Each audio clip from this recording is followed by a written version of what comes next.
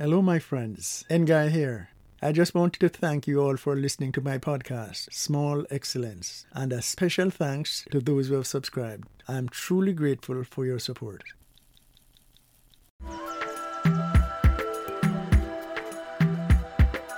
Let us play a game of word association.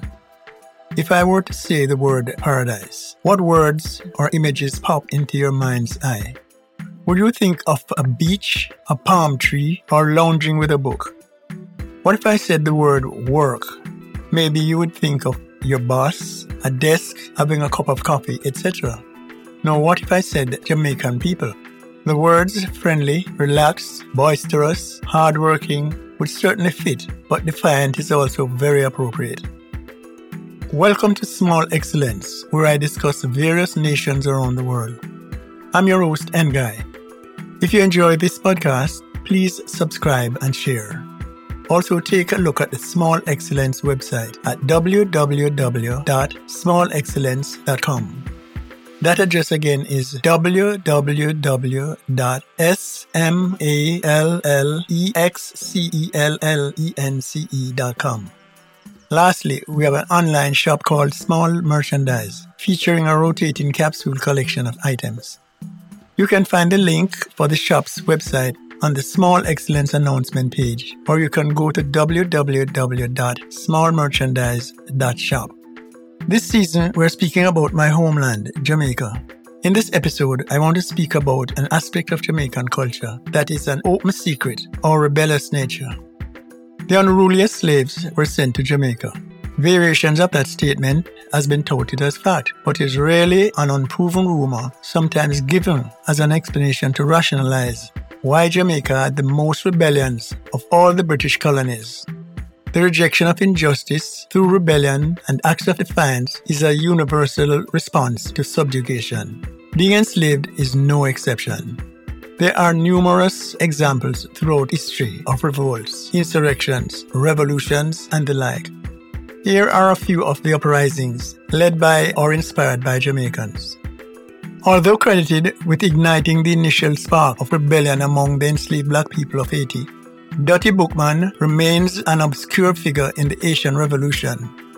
Dutty Boukman, also known as Boukman Dutty, was born in Senegambia, present-day Senegal and Gambia, prior to his enslavement in Jamaica. Not much is known about his early life, but he was described as a religious man, apparently practicing a blend of traditional African religion, voodoo, and possibly a form of Abrahamic religion. He was also known to be a self-educated multilinguist, described as quick-tempered and having a large, imposing physique and the essence of a warrior. His surname was a play on the words book and man, which is thought to be a nod to his ability to read. During his time in Jamaica, he was discovered teaching other slaves to read, along with planning a revolt. For his participation in both these highly punishable acts, Boukman was sold to a plantation in Saint-Domingue, modern-day Haiti, where he was placed as a slave driver and later a coach driver. While in Saint-Domingue, he continued to teach enslaved Africans to read. He became a Maroon leader and a Ougnan, which is a male voodoo priest. He also held secret meetings about revolution. It is said that sometime between August 14th and August 22nd, 1791, on a hilltop located in Bois Caiman, Boukman and Cecile Fatiman, a Mambo, also known as a voodoo priestess, presided at a voodoo ceremony attended by an estimated 1,000 to 2,000 slaves, along with future Haitian revolutionary leaders Jean-François Papillon, Georges Bessot, and Jeannot. This ceremony served as the last of a series of meetings used to organize a slave revolt. Markel Thillafour, a researcher from Gutenberg University, confirms the event of the Bois Caiman ceremony, an important part of Haitian national identity as it relates to the very genesis of Haiti. Boukman announces in what is described as a prayer, the God who created the earth, who created the sun that gives us light, the God who holds up the ocean, who makes the thunder roar, or God who has ears to hear, you who are hidden in the clouds, who watch us from where you are, you see all that the white man has made us suffer. The white man's God asks him to commit crimes, but the God within us wants us to do good. Our God, who is so good, so just, He orders us to revenge our wrongs. It's He who will direct our arms and bring us victory. It's He who will assist us. We all should throw away the image of the white man's God, who is so pitiless. Listen to the voice of liberty that speaks in all our hearts. And with that, the Haitian Revolution begins in the northern part of the island. Rebels moved from plantation to plantation, earning, pillaging, and killing as they went. As Bookman and his followers moved through the colony, thousands more slaves joined the fight. Months later, on November 7, 1791, Dottie Bookman is killed by the French, his head severed and displayed publicly as a deterrent of further revolts. Though his participation in the revolution is short-lived, Bookman is solidified as the first leader of the Haitian Revolution. His participation galvanized the enslaved people of Saint-Domingue. The likes of Toussaint Louverture, Jean-Jacques Dessalines, Henri Christophe, and Alexandre Pétion continued in the fight for freedom, which ends with colonial authorities surrendering on November 9, 1803, following the Battle of Berthier. The country announces its independence on January 1, 1804, and declares its name Haiti, meaning mountainous land in the Taino language.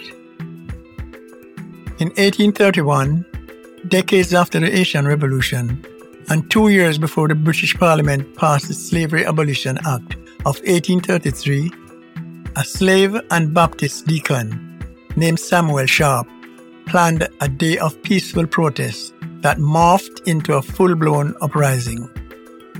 Sam Sharp was born around 1801 on a plantation in the parish of St. James, owned by a British lawyer who is also his namesake.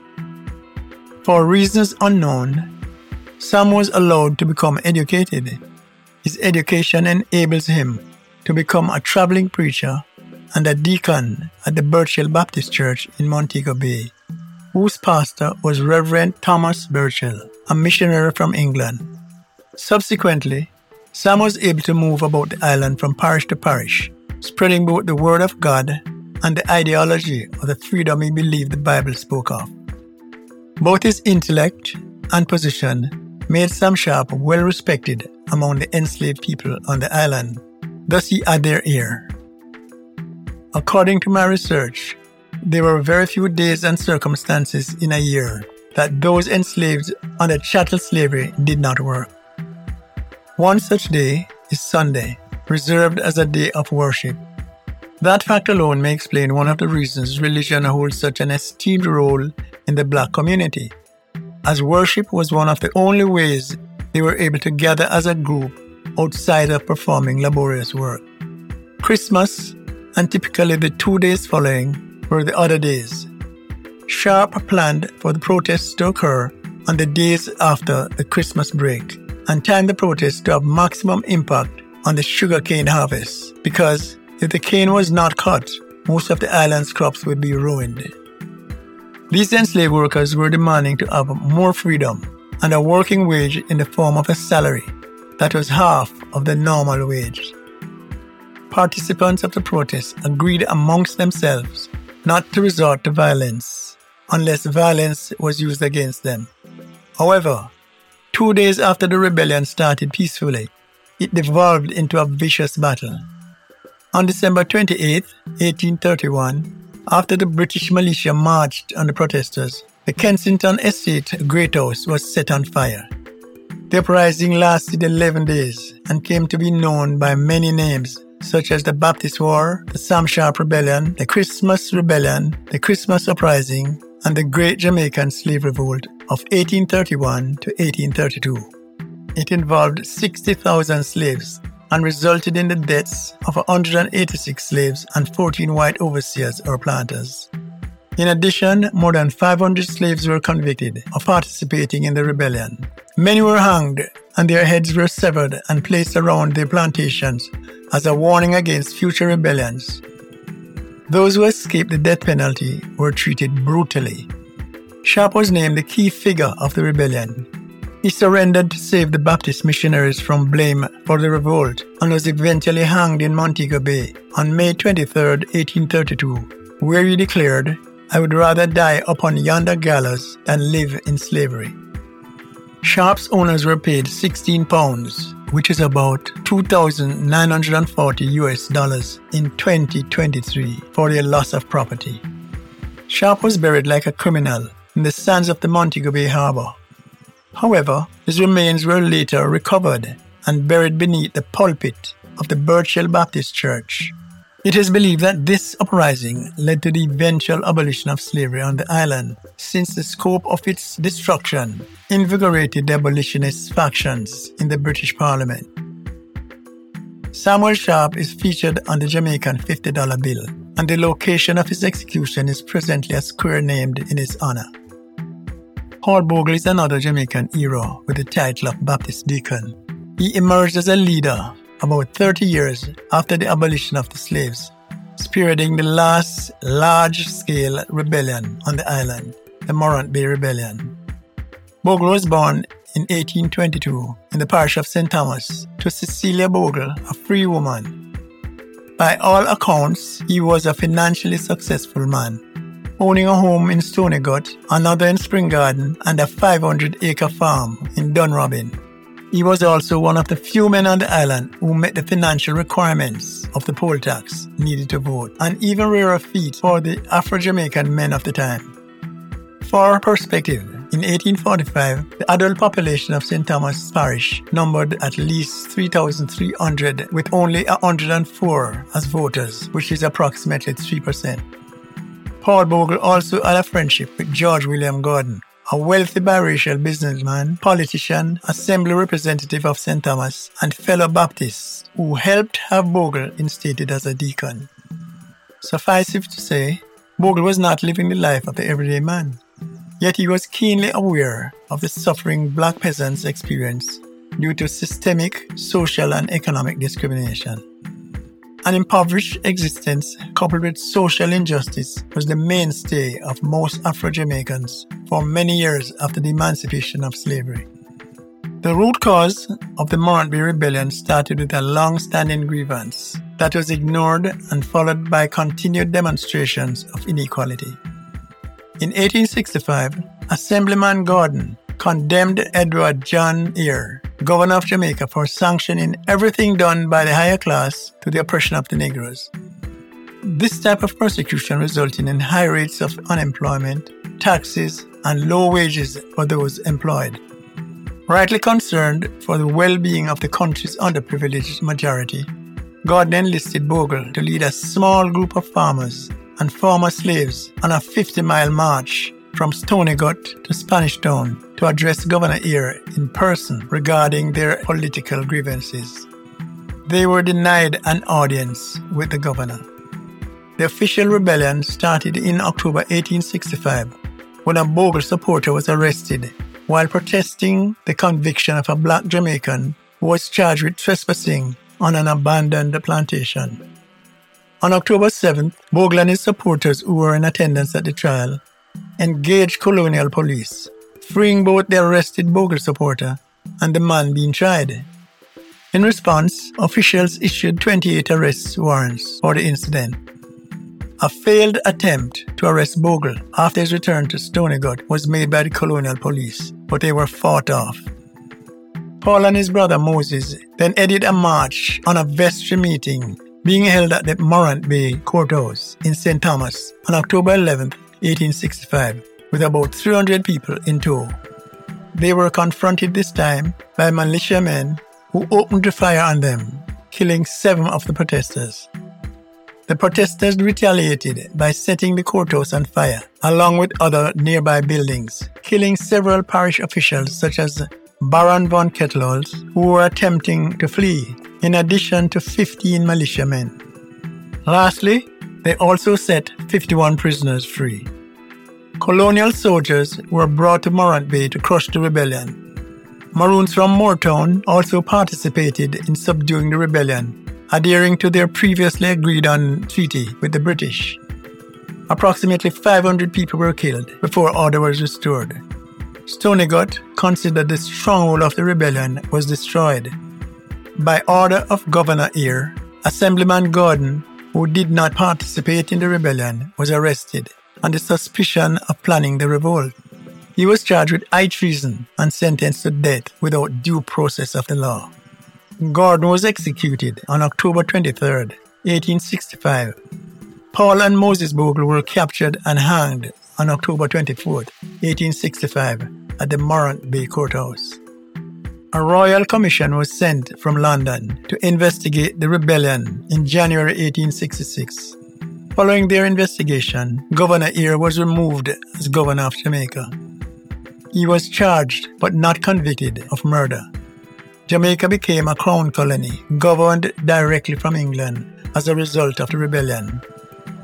Though tragic, the rebellion led to more just practices in the courts and made social and economic advancements possible. At the time of their deaths, the men discussed in this episode were all executed for what was deemed crimes against their prospective crown. That said, one particular quote from Winston Churchill comes to mind. History is written by the victors. Yes, history is built on facts, but facts are interpreted through the lens of social and political power while measured against one's personal experiences. For the Afro-Caribbeans of the era, these men were their hope, their protectors, their leaders. They were villainized and admonished as cautionary tales by the powers that be, and used as reminders for the Afro-Caribbeans to know their place in the social hierarchy. Today, these independent nations retell the histories of Bookman, Sharp, and Bogle, extolling them as freedom fighters and bequeathing them with symbolic iconography that demonstrate their country's admiration for their sacrifice and bravery. I hope that you have garnered some knowledge from this episode. Walk good, my friends.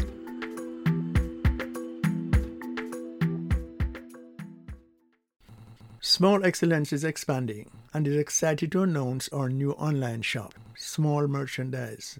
The store features a capsule collection dedicated to Jamaica. Go to www.smallmerchandise.shop. That is www.smallmerchandise.shop and take a look.